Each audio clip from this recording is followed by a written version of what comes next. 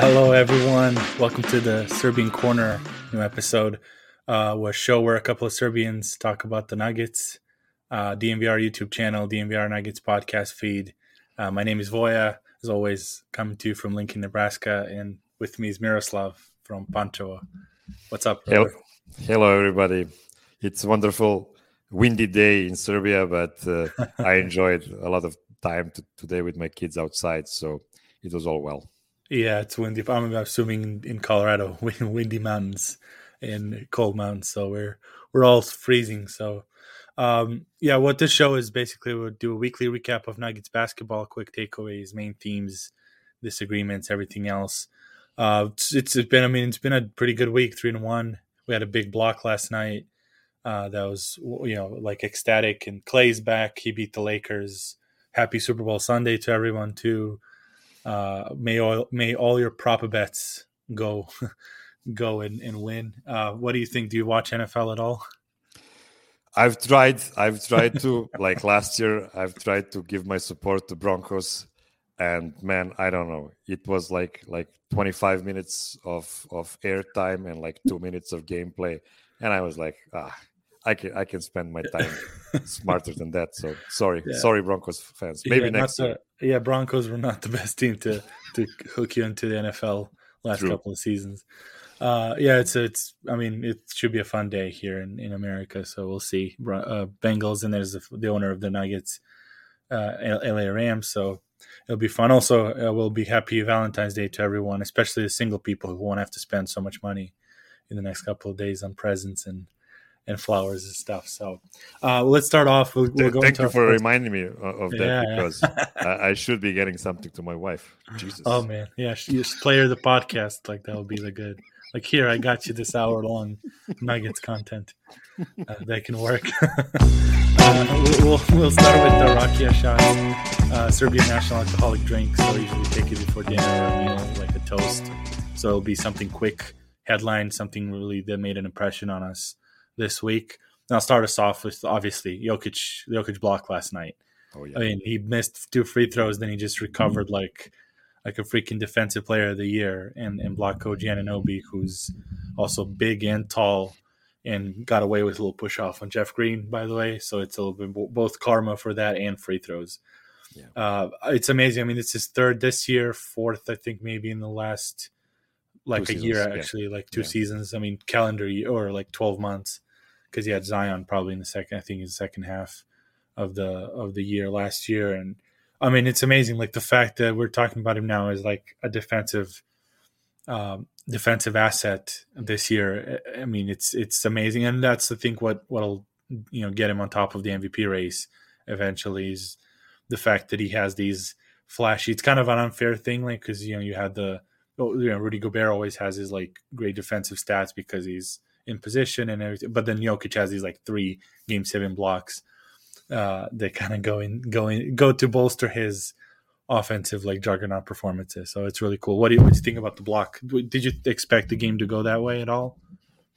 Well, I didn't watch it live, so I already knew about the block before I saw it, and I was concentrating on those last 3 minutes of game time, and some really crazy things happened, including those 2 missed free throws by Nikola Jokic, including that insane 3 by Fred VanVleet. So it was really worth the price of the admission. It was really a shockingly shocking game. And I'm glad it went our way. And thank you, Nikola, for doing that. That was the most athletic thing I've ever seen him do.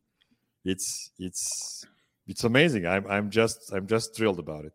Yeah, it was funny. I mean, his comments afterwards, like, oh well, he didn't have really time to do anything else. He just had to like put it out. But I mean, he blocked him. It wasn't like it was just like he was off balance or anything. Like, it was like a clear 1-on-1. He came in, just swatted that thing away. Like, basically it was almost in like OG's hands. I don't think he like released it. And then obviously he got out of bounds for us. It was a great game. It would have been a shitty way to lose on that layup, especially after you said like the rainbow shot. It gave me like Derek Fisher flashbacks from those Laker eras when he would hit that clutch like rainbow threes that, I mean, he just hit the bottom of the net. It was unbelievable. and that got it down to 1 after basically it looked like Nuggets were like getting away with it. And then that, I mean, it's hard to like explain. And then it was also funny because last time like Embiid had a 50-point game and Jokic had like a 49 triple-double. Then Embiid had finally a triple-double yesterday with 40 points, and Jokic has a game-saving block. So like I feel like I'm always, as I said before here, like I'm against like pitting them against each other in that way. Who's better? Like they're both good. It's just funny to like for the fans that are always like so psychotically like linked to their success, just being like you can in Embiid threads you can come in and dunk and be like, hey, Jokic made a game-winning 3, and just like put water on their fire, and especially with like 4 in his career triple doubles when Jokic had like 7 in January, or 6 or 7. Yeah, and I want to congratulate Michael Malone for sticking with Bones Highland at the very end of the game. Yeah. Because that was a tricky one. It really was. Yeah. If I was him, I would probably give Bones the first half of fourth quarter and give Facu the last half of the fourth quarter. And this is why. Just before that, Will Barton somber shuffle made that miraculous shot, that complete play was completely broken because Bones was so focused on not turning the ball over, and it was +1 for the Nuggets at that point. That possession didn't go anywhere. Yeah, he was afraid to throw it to Jokic, so the ball went to the left side to Aaron Gordon and then to Will Barton. And just because Will made this miraculous shot, Nuggets actually won the game. It could have gone much worse, but I think that's a great experience for Bones Highland to see that he will need to be making a bit riskier moves at the end, because you have that risk and reward balance need to be maintained. So for now is a good, like I'd rather have not turnover as the last guy on the ball and like get a layup on the other end than if it was a broken player or a shot clock violation, at least they have to take it out of bounds and then go instead of just a pure turnover. And even worse, there's a turnover trying to get an entry pass through a double team. Like that would be even like a worse decision. So it's fine. And it was funny just Barton making that. I think, I don't know if it was in that game because they had back-to-back. It just kind of all melded. He had the similar like parallel to the baseline, running hook that airballed. I think it might have been against Boston in like, similar situation. And now it was, got the somber shuffle. Yeah, it was great. I mean, and to cap it off, with Jokic's performance, it was great. And I think it kind of goes into that like block was kind of a complete opposite how the game started. Like it started off, it looked like it was going to be a offensive juggernaut from him. And I think that was your Rakia shot, right? His first quarter dominance. Yes, yeah. I was afraid that he will not have enough gas for this second night of back-to-back game after Boston, where he did look exhausted at times, and Nick Nurse tried to do the single coverage on him in the first quarter, and Nikola returned the favor with 18 quick points in first quarter. utter dominance against a smaller guy, a very strong guy, a very sturdy guy, but just too short to be battling with Nikola. And I was thinking about, are these kind of games good for Nuggets or not? If he spends so much energy in the first quarter and then having to, because I'm pretty sure that he was saving the energy throughout the second and third quarter. He was just running away to the 3-point or to the top of the key, and he didn't even try to engage in the paint too much. So it wasn't just. You're talking about the Celtics or the Raptors game? The Raptors game. Yeah. The Raptors game, because in the Raptors game, in the second and the third quarter, he had only 2 shots total in second and third quarter. He wasn't engaged as a scorer, only as a passer. He did a good job passing the ball, but when there is no threat from Nikola as a scorer, Nuggets are a completely different team.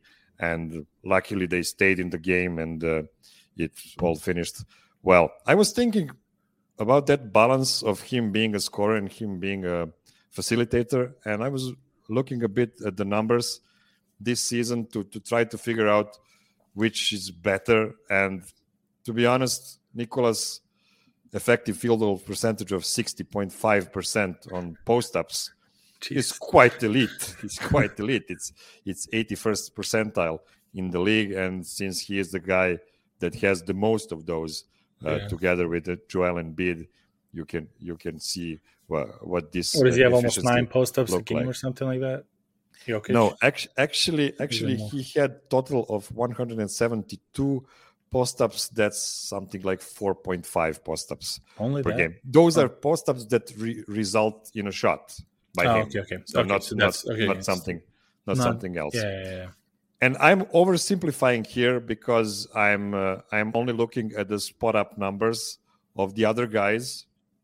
But if you say that after Nikola is posting up and doubled and he's returning the ball to a free guy, he actually has some really, really efficient guys like Zeke Nagy, who is shooting 67.4% effective field goal percentage. Then Austin Rivers, surprisingly high, 63% effective field goal percentage. Davon Reed, almost 61%.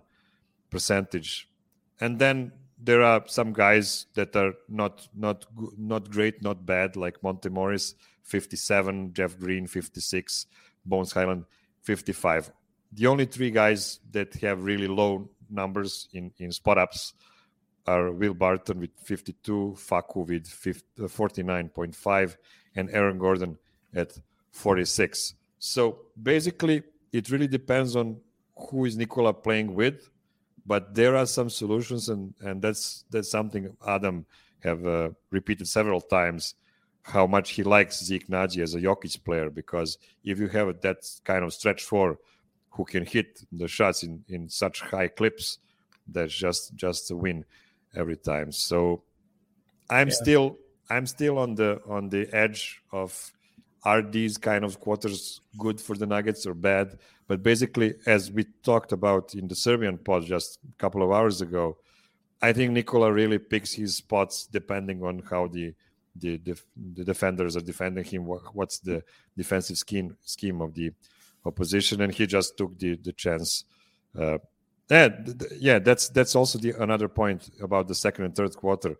Toronto was playing a lot of zone defense there, and of course Nikola was trying to pick them apart with free shooters. It's just that the percentages were not very high. I mean, and the thing is, like what you said with 2 second and third, like you kind of have to, especially against zone, especially against like Toronto zone, they're huge, and so it's a problem to even attack when you have some arms coming out of you from everywhere. And it was kind of funny, just like my first thought was, man, if Michael Porter was here, that would have been busted in like 3 possessions. But also, like, thinking about it when you just listening to numbers and stuff, I forgot, like, Zeke didn't play either. Like, in that second, unit, he's a very determined shooter. And instead of, if he was playing instead of JaMychal Green, for example, he would have still been able to get some of those shots up and maybe even, hitting those and dissuade Toronto to, like, play the zone. So it's kind of interesting that even, like, we talked to, we'll talk later, and, you mentioned the Facu thing with Malone.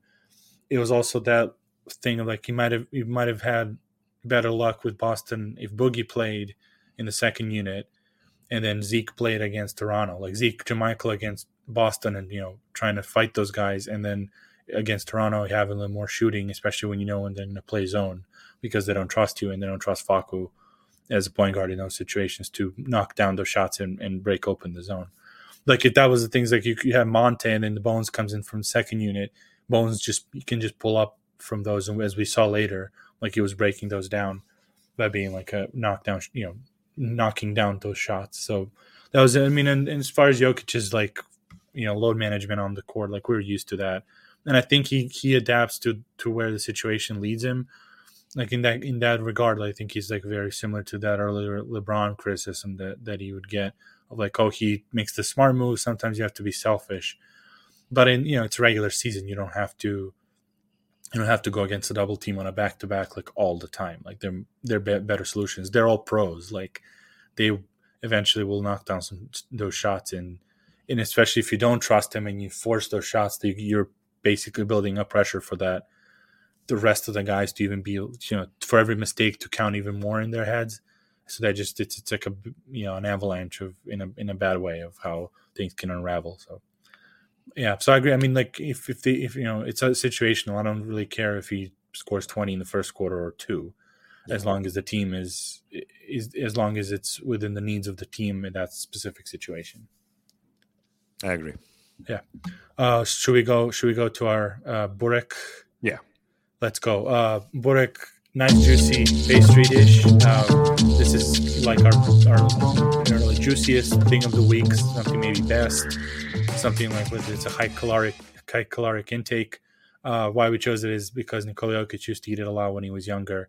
And drinking that with Coke around the time when he was turning pro. So this segment is in that honor. And also I love it and Miroslav loves it. And it can also come with other shapes and sizes and different toppings inside. So what we'll start with, it's first with my burek, and then we'll transition into Miroslav's, which they both kind of fit. Mine is basically the confidence in this team, that I actually think they're a pretty good team, and then maybe even like on the verge of like a just sleeping giant, even though we're having this kind of season and it's basically a little above 500 team, 55% team. I still think, like, considering the fact that you're playing your fourth point guard for one night for 30 minutes against a Boston team that's been rolling, and you're still on a one possession, it's 6 points, but like at the end it was like a one possession game. You play against Toronto, which is on a game roll, and you play with Bones and Facu, and you're still managing to win this team. It just gives me the confidence of how good Jokic is and how this actual roster, no matter the deficiencies of its role players, still fits because of how good he is. And I think, like, when everything comes into play, when Jamal gets back, you get these like spurts of the second unit being good for like a stint. Like, you don't need to be a juggernaut right away. Like, you just need to survive.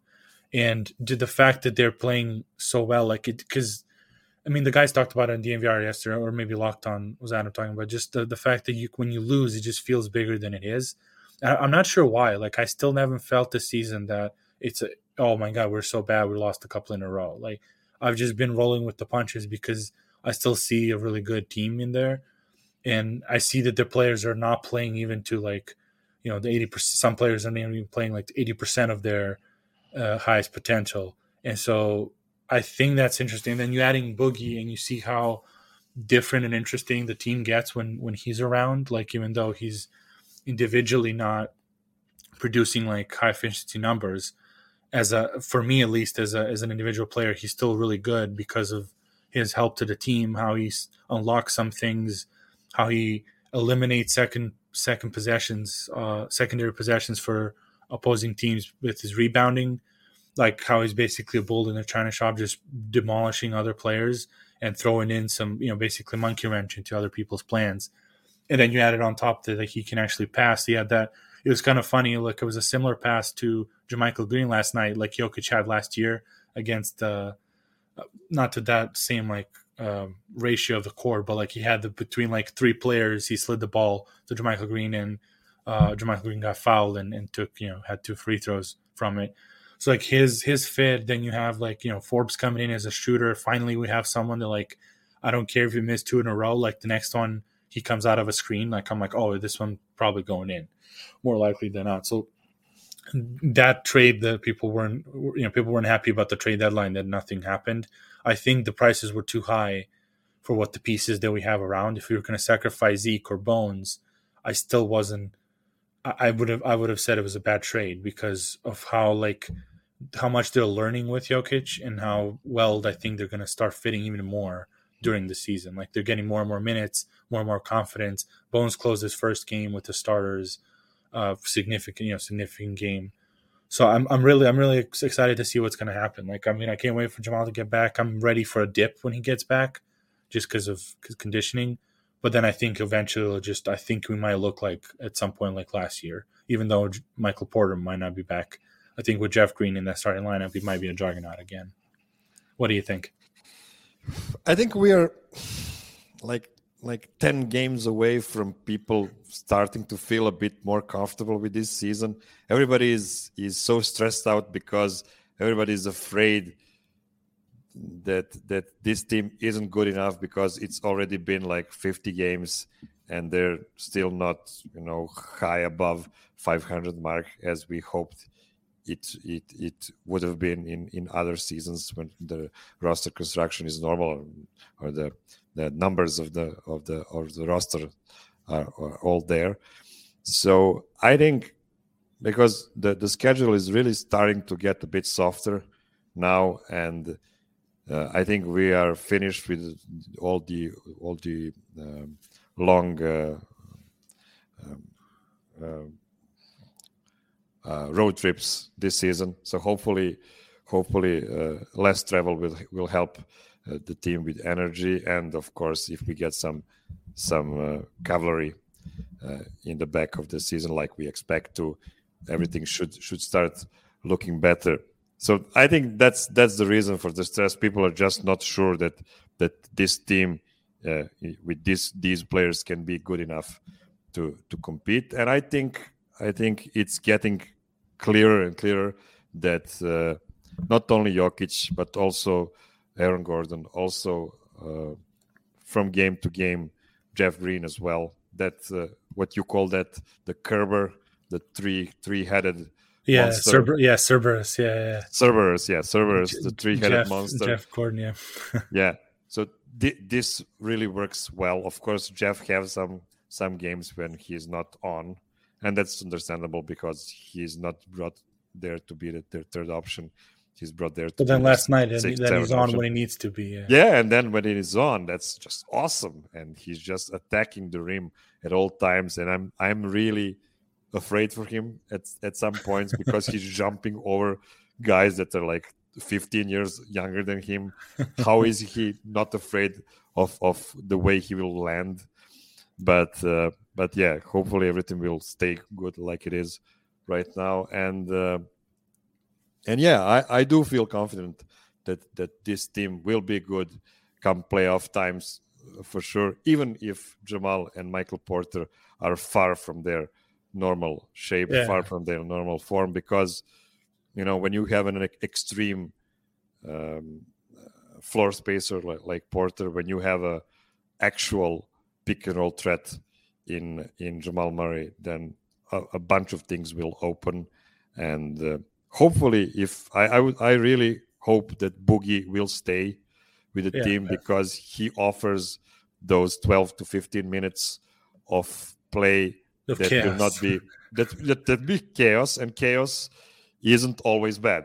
It can be bad, but it sometimes it will be good, and that's fine. That's good enough, really. Yeah, and there's comments saying basically what you said, like what Jamal getting back at 70% is better than what we have. And I'm obviously conditioning as in like the amount of minutes that he can run and stuff is obviously we're gonna have to look at how that develops.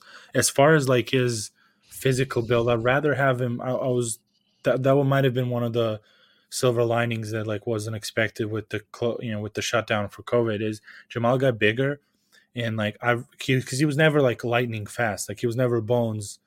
Or like or Trae Young or something that he needs to be slim and burst onto the hoop. It was more for him. It was more getting the right positions. And I think when he's bigger, he can like Jokic is slow and he still gets his shots. So like if they could get the slow down pick and roll and just use the moments and use the specific times to burst, like what Harden used to do. Like people give a hard time to Harden what his play is. Like he knew how to use space and use angles. So if Jamal can do that and just make defenses be honest and like not back off completely and respect what he can do, I think that's enough to open up a lot of stuff that we just don't see. That's why the Phoenix people are they're joking through the entire season. Oh, if we had Jamal Murray back, like they're thinking, oh, he wouldn't he would give you 20 points and no defense, and you think that would beat Phoenix. it's more complex than that. Obviously, in basketball, like those 20 points, not just by themselves. Like they're, it might be 20 points for him, but then he opens up with 2 or 3 shots for Gordon, Barton, Jeff that are easy. And listen, man, we've seen how good Phoenix was without only Chris Paul. So yeah, I mean, it is, yeah. Like everyone knows what I think about Phoenix, and I'm not. I mean, they're really rolling now, but I really don't care. Like, been toiling lottery for 10 years. Like, of course you should be good after 10 first 10 picks, and they're giving away their 10th pick for Torrey Craig. Like, I mean. So I mean, but I'm not going to go into that. Like, I don't really care about them. Like, I really like this team, and the fact that it was a question of should they have made it more of a risk and did a trade. That's also the fact of what confidence they have in this team as well. Like in these young guys, because I think the price was too high for some of the players that were available and that they were looking at.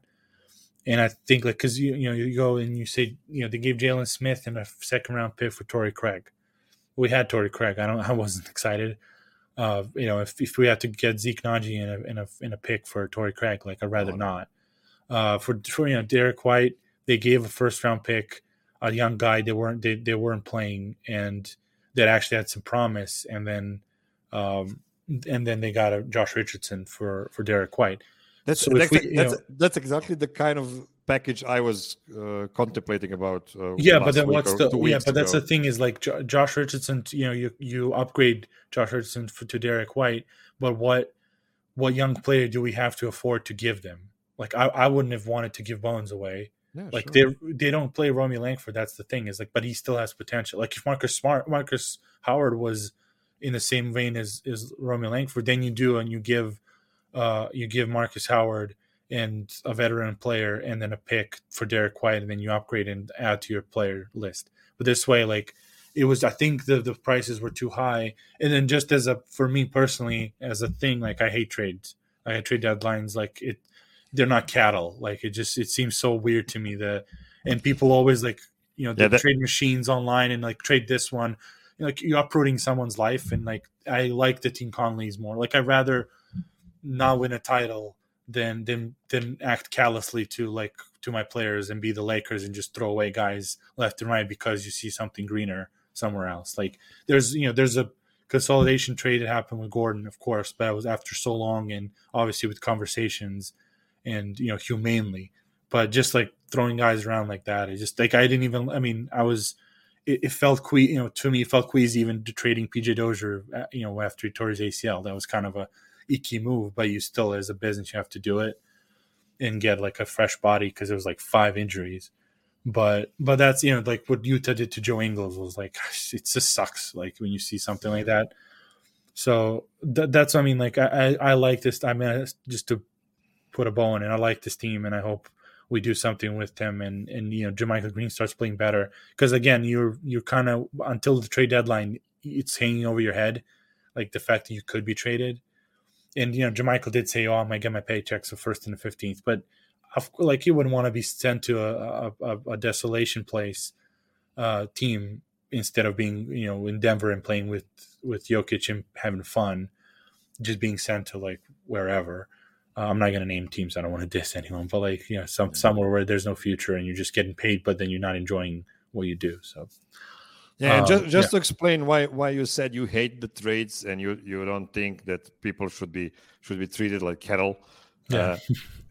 This is because in Europe it's completely unnatural to have a trade in basketball. In basketball, you can have a guy whose contract is expired and he just moves to another team, or he can dismiss the contract during the season because things are not moving in the right direction, so he wants to leave. Then he becomes a free agent, and then some other team picks him up. There are no trades between the teams regarding the players. That's why it's a bit shocking to us. I understand why it's popular in the NBA because it increases the drama. Drama, and you get fresh players on your team. You have someone to look at, and remember how when Gordon came in, how interesting it was, exciting to like watch. But again, just as a thing, it's so weird, especially when you hear like the stories when they don't even know they're traded. they just get the call and you're like, oh, you're gone. Not even a call from a GM. You got a call from your agent and, oh, check Twitter. You were traded. You're going from, your family's in Utah and you're going to Portland and you should be happy about it.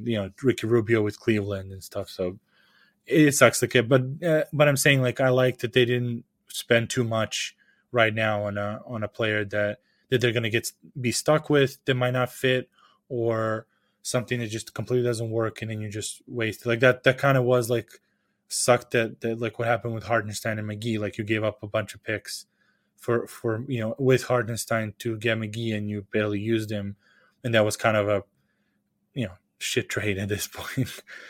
So I mean that's we can move on, and this is an interesting Boric from you, is that we're going to rank the teams in the West. Basically, that you said the middle part, right? You want to rank like the 4 to 7, like the lower playoff contenders in the West, because we already know who the top dogs are right now. We are in a part of the season where we can pretty confidently sort teams into tiers, simply record-wise. We already know that Phoenix is heading for the number 1 spot. Golden State and Memphis are going to take second and third spot in some order. We'll see how it goes. We already know that the Lakers and the Clippers are heading to the play-in, waiting to see if the Pelicans or the Kings will join them in the 10th spot. So the Blazers, Spurs, Thunder, and Rockets have already chosen the path of tanking, although the Spurs are really bad at tanking. I mean, they gave away some guys for picks and expiring contracts, and they're still winning. They're still winning. I mean, they kept DeJounte and put Vassell in that starting lineup. They opened up a lot of it was great to watch. I mean, I was kind of excited to watch DeJounte Murray just go free. Also, Josh Primo now has more space to play. I don't know. It's really good.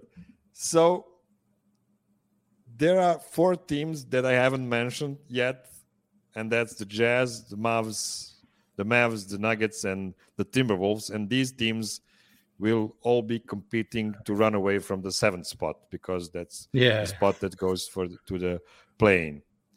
4, 5, and 6 will play against each other, and one of the Warriors or the Grizzlies. And number 7 is probably going to play against the Clippers and have one more chance against the winner between the Lakers and, let's say, Kings.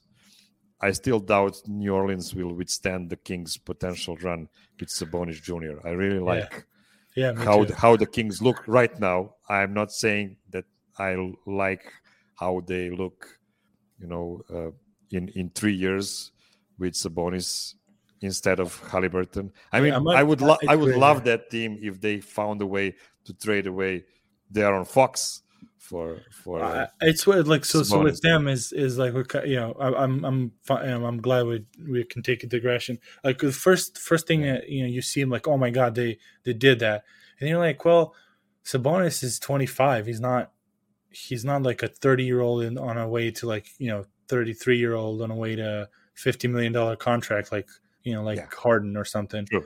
And you're still not sure. Like he can still improve, and he can give you what he gives you. But what that also means is giving you creation in that team, that it's not all solely depending on De'Aaron Fox, and not on the same position either. Like one of our friends that holds the Hoopster Instagram page, like we were talking about on the pod earlier, he was basically, when you get saying you get the ball to Rashawn Holmes in the middle, your kind of offense kind of stops. Like there's only one end goal for that. When you get it to Sabonis there, like that ball can still move and he can find players. So I mean, who knows? I mean, it's fun. Like again, like they kind of got lamented for it, that they're basketball hell, and obviously you're, with the cap stuff, like your 6 years of rookie scale contracts, blah blah blah. But if they might make a run. Who knows? Like they might be good next year, and then we see this trade and being like, fine, that was a fine trade. Like you're paying the max player, you have another, 2 years of Sabonis on a decent enough deal that also can be traded again. It might be good. I mean, I'm not gonna bury the Kings yet, even though they, it seems, the decisions they're making, like they should have made that before. Like, not wait to be 20 and 35 to start this. So Yeah, I agree.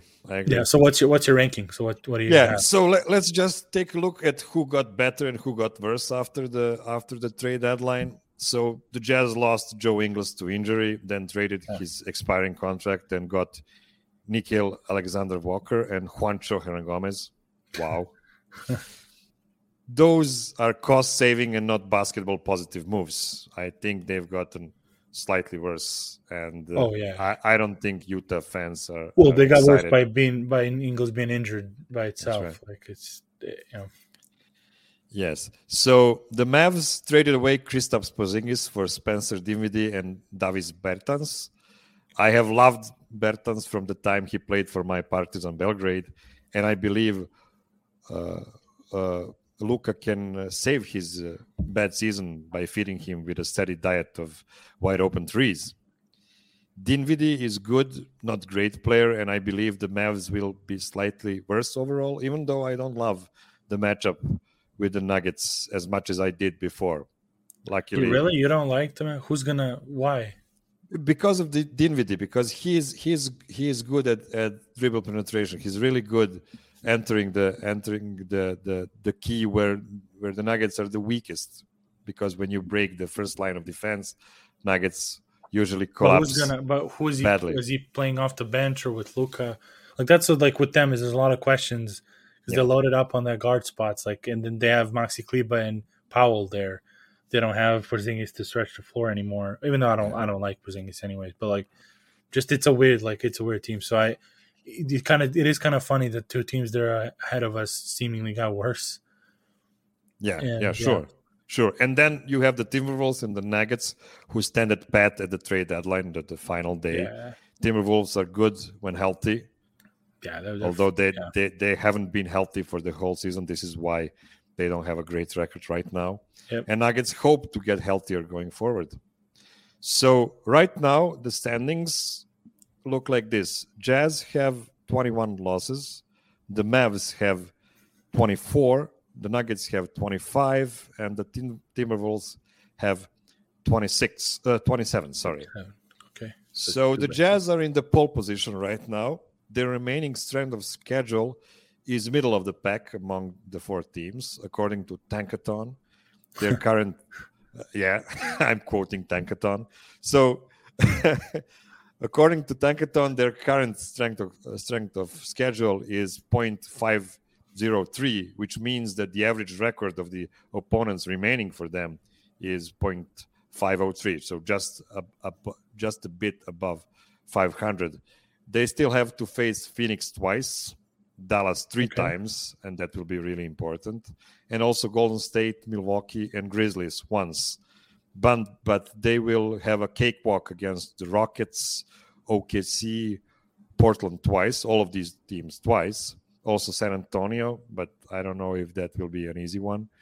And a sneaky good Sacramento on March 12th, when they should still be in the competition for that last playing spot. I mean the Sacramento. Yeah. So the Jazz will be on the second night of the back-to-back for that game against Sacramento too. That could be really important.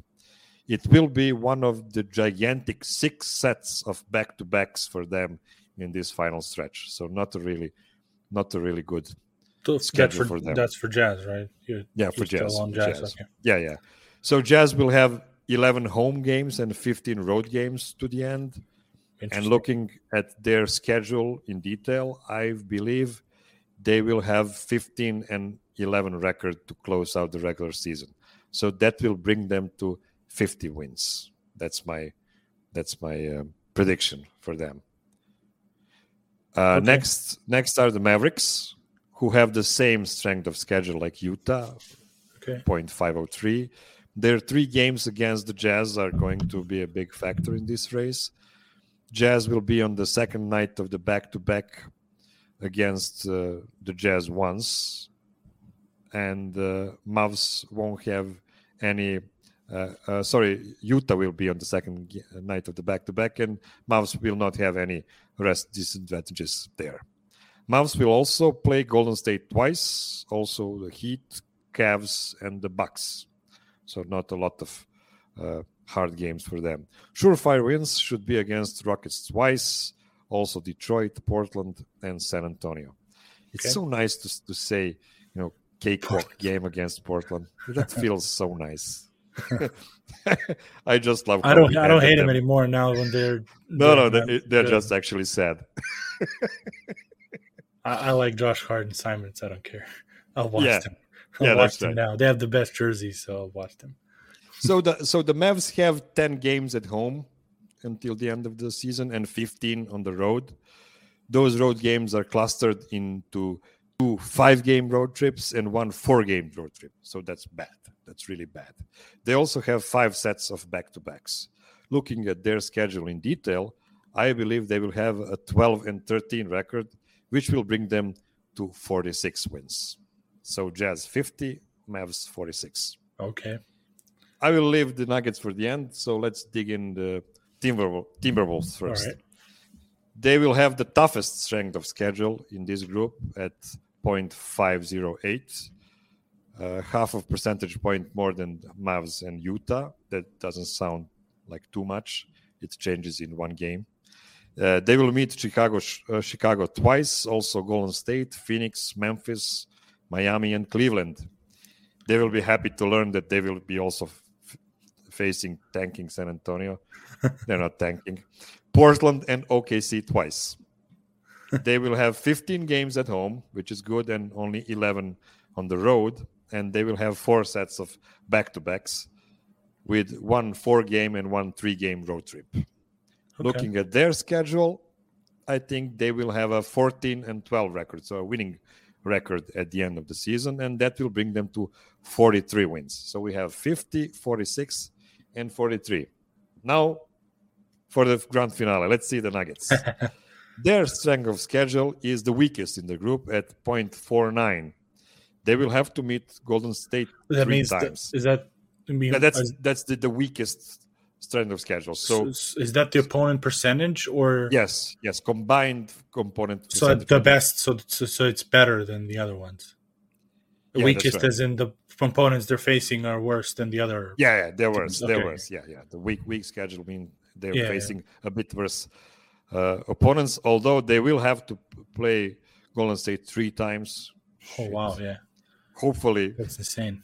Hopefully, several of them without. They don't have a center for Jokic, so we're good. Yeah, they also will be playing against Toronto, Phoenix, Memphis, and Philadelphia. The trap games they should win are against Sacramento 3 times. Oh my God! Oh man, 3 times Sacramento. When they got Sabonis. When they got Sabonis. One of those games will be. First night of the back-to-back, so not too bad. They will have play one this week, right? That's right. Oh no, after the start. Yeah, after the All-Star break. Yeah, they will meet OKC twice, so that's good. Also Orlando, that's the next game. Houston and Indiana, so pretty good. They will play 16 games at home and only 10 on the road, with 4 sets of back-to-backs. And looking at this schedule, I think they will have, drum roll, 17-9 record, which will bring them to 48 wins. So, fifth. My final prediction, Jazz seed number 4, Nuggets 5, Mavs 6, and Timberwolves 7. So let's get ready to rumble against Rudy Gobert. Yeah, that's interesting. Yeah, I'm fine with that. I mean, it kind of also make me look good because I said 5th seed. I think the first week of our podcast. That's right. In Serbian, I think it's at 5. I mean, because injuries, like it makes sense, and we'll see. I mean, hopefully we get 79 it's fine. Like if we get over that, like that's really great. If we get under, if it's 50, if it's 50-50, then it's that. As long as we're at that 6th spot, like I guess. And then you get into matchups, then it's like sucks if we have to play Memphis with Ja Morant, which again, who knows with him too? Like he's one of those like great, young superstars, but longevity with him during the season is also iffy because of his style. Like, and out of the worst things that can happen was the last night he tripped on a cameraman and twisted his ankle. Like it wasn't even in play. Like at least if you get hurt by going nuts and dunking on people and then landing awkwardly. at least you understand that it's how he plays. But then he finished, and then he was like backing up by with inertia, and then he just twisted his ankle. Like it was so dumb to see. Like so it's gonna be fun. I mean, you said like with Golden State, Draymond's injuries, who knows? Because they're not as big of a contender, I think, if he's not playing. Even though Clay's back, and it was fun to watch him torch the Lakers last night. But yeah, I'm looking forward to the end of the season. I just want to get there. Like I want to get there healthy. There's no more injuries, not even to like Boogie Cousins or any of the guys. Like you see some hamstring tightness from young players that they haven't played a lot. So I mean, it's a fine ranking. Like I'll be fine with that, and I'm not afraid. Then you're basically avoiding. I guess you're going to or on a Phoenix if you're 4-5. Yeah, Phoenix is number one. It is. I mean, it is. But you eventually have to go through the best teams. Like bring it on. Like get Jamal back. Like see what happens by that time. Like so. I'm good with that. You want to go? Yeah. You want to move forward? I agree. Yeah, I just wanted to answer this. Yeah. Muddy Water asked, "How is Philly's schedule?" To be completely honest, I don't give a fuck. I don't care because I know why he asks is because of the MVP race. Yeah. And I don't care really. I only concentrate on the Western Conference right now because I'm more interested in the team success right now. And we'll see when we come closer to the end of the season. Yeah, because again, it's those two things are tied. Like if the team success is good, especially because then if the team gets 5th seed, I think like if it fights for the 4th, who knows what happens to Jazz, like that. Then the narrative of so many hurt players will come into play. Right now is like oh my God, he's so good, he's dragging that team to the 6th seed, but you can't. It's not that level of like you can't even. They're so damaged that area of that whatever five finger arguments about what winning individual stats like narratives all that stuff like it doesn't fit now since they're 6th. Like you can't justify, even though like realistically yes, like he should be the MVP based on the fact that if without him they would be the worst team in the league, probably one of the worst teams. But it is what it is. I mean, Embiid is doing his thing. Like it's fine. Like it's funny that people are pushing him. Like, and we saw the All-Star, the billboard that they made was with like there's no Giannis, Embiid, or Jokic on it. Like basically all non-Americans were excluded, which was hilarious because like they had to put a Durant as Hurd and Booker as not even an All-Star starter on there. So it was just funny. I'm fine. Like whatever. I just want to get there. I want to see because that limbo. I'm enjoying the regular season, but it's still like a lot of speculating. Like in the situation when it actually starts the playoffs, when you can game plan, when you can adjust game to game, like we did last night and Friday, from game to game. Like what happens then? Like how does the team behave when you don't have to have 25 minutes without Jokic or whatever? Not obviously not 25, but like without the starters at some point playing all together. So we'll see. Do you want to go to the Euro take foul real quick? Yep. So it's the worst thing of the week, like something really we don't agree with, either noises, something we don't want to see. And again, it's named after one of the worst things in basketball that kind of stops the fast breaks and all that. So I'm not gonna go too long on this. I'm not gonna like vax poetically or whatever. Just Facu slander in general just annoys me. Just putting the blame on the man that showed nothing but professionalism like his entire time here. Not to mention Argentina and Serbia and Spain, how he played over there. Plays 100%. Like he just gives it all out there, and he's not demanding to play more. He's not being, he's not pouty. He's not causing scenes. Like he's mentoring Bones off the court when he was out of rotation. So like it's kind of ironic because like a lot of fans are like, being like, oh, teams should, players should be this way. Like they shouldn't. Basically, what I described, like professionals, they can't complain. They're playing for, they're getting paid a lot. They should be happy they're playing the game that they love. Don't cause any scenes. Like listen to coach, and then he does all that and it's still not enough, even though like he's out of his hands. Like the fact that he's playing 17 minutes straight, like it's not his thing. And then the fact that like it's getting to a point where like it's irrational hatred.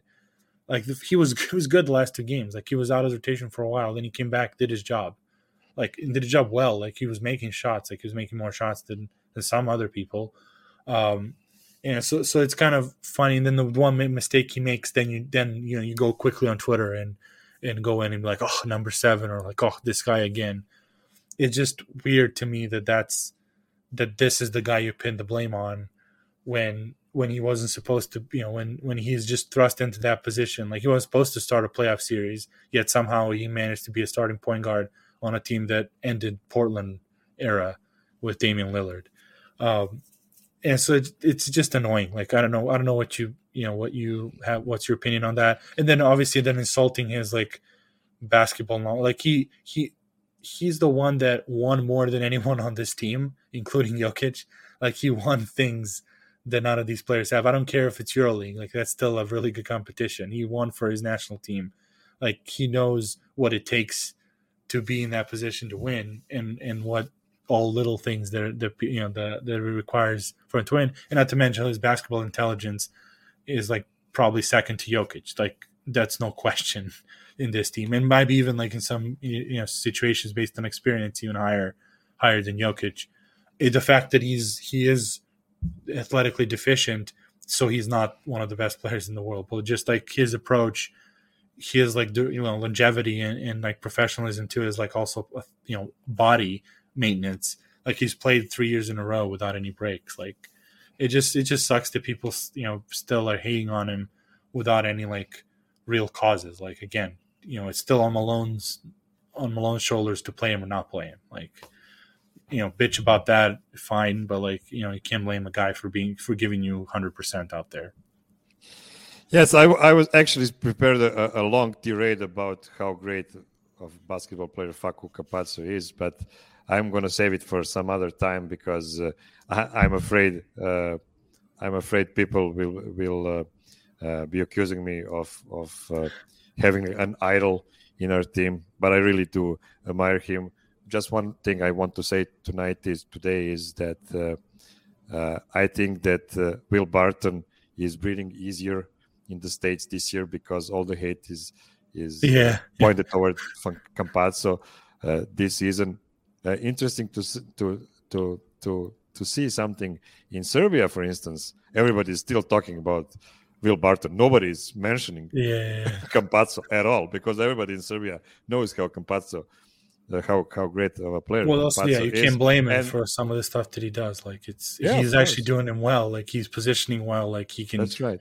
He's taking open shots when they're giving it to him. Like he's all the basketball decisions that he makes. Like he's not trying to pass between someone's legs when the game is breaking. That's right. When a game is breaking. So like he knows situational basketball as well. It just, again, it's 17 minutes on a guy that was out of the rotation, and you thrust him into a situation where a shooter would have been better, a pure shooter that they respect would have been better. So it just sucks that, like, again, and then we lose that game, even though we lost to the Pelicans when he wasn't playing, and it's still Facu's fault, as soon as he got back. So it sucks. Just one thing. Facu used to play 25 minutes per game in Real Madrid, and now we ask him to play 17 consecutive minutes in the NBA. It's just insanity. Yeah. Be better, Michael Malone. Sorry. Yes. Let's finish up with it was a quick answer to a question in the post game from a Serbian reporter. I think you go. This. Jokic actually only had 2 questions in Serbian this week versus the Raptors last night. He was just asked how hard it is to play on second night of the game of the back-to-back with travel, and Nikola confirmed that in fact it is hard. But there was an awesome moment in the post-game presser versus the Nets. While answering a question in English, Nikola started with a quote and then just gave up on it. But our Serbian journalist Aleksandar Žigić insisted and asked Nikola, congrats on a great game, 14 triple-double, yada, yada, yada. But you just mentioned a Serbian singer who said that you have your dreams, but when you get old enough to fulfill them, those dreams get old too. Who did you refer to? And Nikola said, Đorđe Balašević. It is not important. He was shy about it. And the actual quote from this song sounds like, your dreams become the most valuable when both of you and your dreams get old.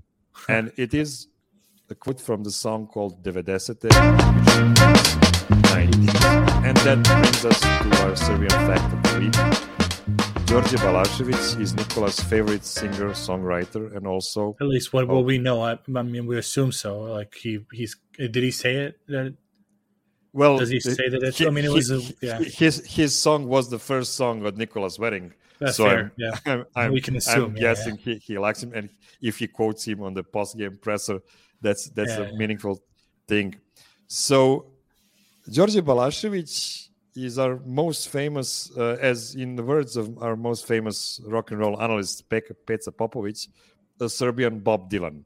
When you hear that comp, it is needless to say how talented he was and how great his career that lasted for 44 years was. He was born in 1953 in Novi Sad, and that's the biggest city close to Sombor. Many will tell you Novi Sad is a city of Đorđe Balašević. He recorded 14 studio albums, but also appeared in several TV shows as an actor. He has written several novels and also made a movie based on his songs. There we can see him with his wife, Olivera. They starred together in a TV show back in the 80s. It was his birthday recently, right? That's why we're doing this too. No, I will explain later. Okay. So he won a number of awards for both his songs and novels. The concerts were a mix of great poetic songs and stand-up comedy, and that's why the tickets for his performances were always hard to get. He was one of the loudest voices against the war and terror that happened in former Yugoslavia, and that is why he was banned for performing on the national TV for a decade. His song Ringispiel, which means carousel, was the first dance song at Nikola's wedding a year and a half ago. Thanks to Miroslav's idea and Mr. Kyle Speller, the voice of DNVR Nuggets, who was a guest on Nuggets Serbia, that carousel song was already played at the Ball Arena during practice. Yep. In 6 days, it will be a year since Đorđe Balašević passed away at the age of 67 after battling with coronavirus, and that was a very, very sad day throughout the former Yugoslavia. Yeah. It was. I mean, he's one of my favorites too, and also he did right. He had a lot of Valentine's Day concerts. Was that him? As well? He usually done the New Year's. New Year's. Yeah. Okay. Well, he's one of my favorites too. I have like basically a playlist I do. As one I have for a list of his songs that I do before I sleep. I put him on and put a sleep timer on the phone for turning off the music, and that I fall asleep with him and just listen to him like very often. Like my mom would sing Ringispiel to me like when I was younger. Like I still remember that, and like some other of his songs. So it sucks that we lost that, and it was really cool. Like Miroslav did that because of the wedding song. Like when Kyle Speller was on, he gave him a list and then he sent him a link, and eventually we saw when Katie Winge posted like the list of the songs that were on. Like it was all the songs that Miroslav gave Kyle Speller, and then another song I think that Luka played in Dallas, so they kind of picked up. So that's pretty cool. That's a cool Serbian fact, and hopefully you check it out. We might put like a link to his channel or something on YouTube for Americans to check out, like what kind of is like obviously on Spotify he's on there too, and so it's pretty cool. That's right. Yeah. So are we good? Yeah. Well, thanks to everyone for watching. There's a question of if Luka is popular in Serbia. Yes, he is. Luka Doncic. So it's quickly. I mean, there's no like wisdom to it. He's really popular, even though he's Slovenian. Doesn't matter.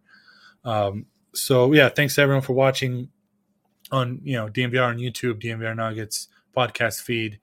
We'll see you next week. Enjoy basketball, and I guess it's All-Star week next week, so we'll see if we're skipping that weekend or not. But anyway, yeah, thanks everyone, and we can check us out, Miro. Have a great day. Enjoy the Super Bowl if you're watching it for some reason. Yeah, Ciao. idemo Nuggets.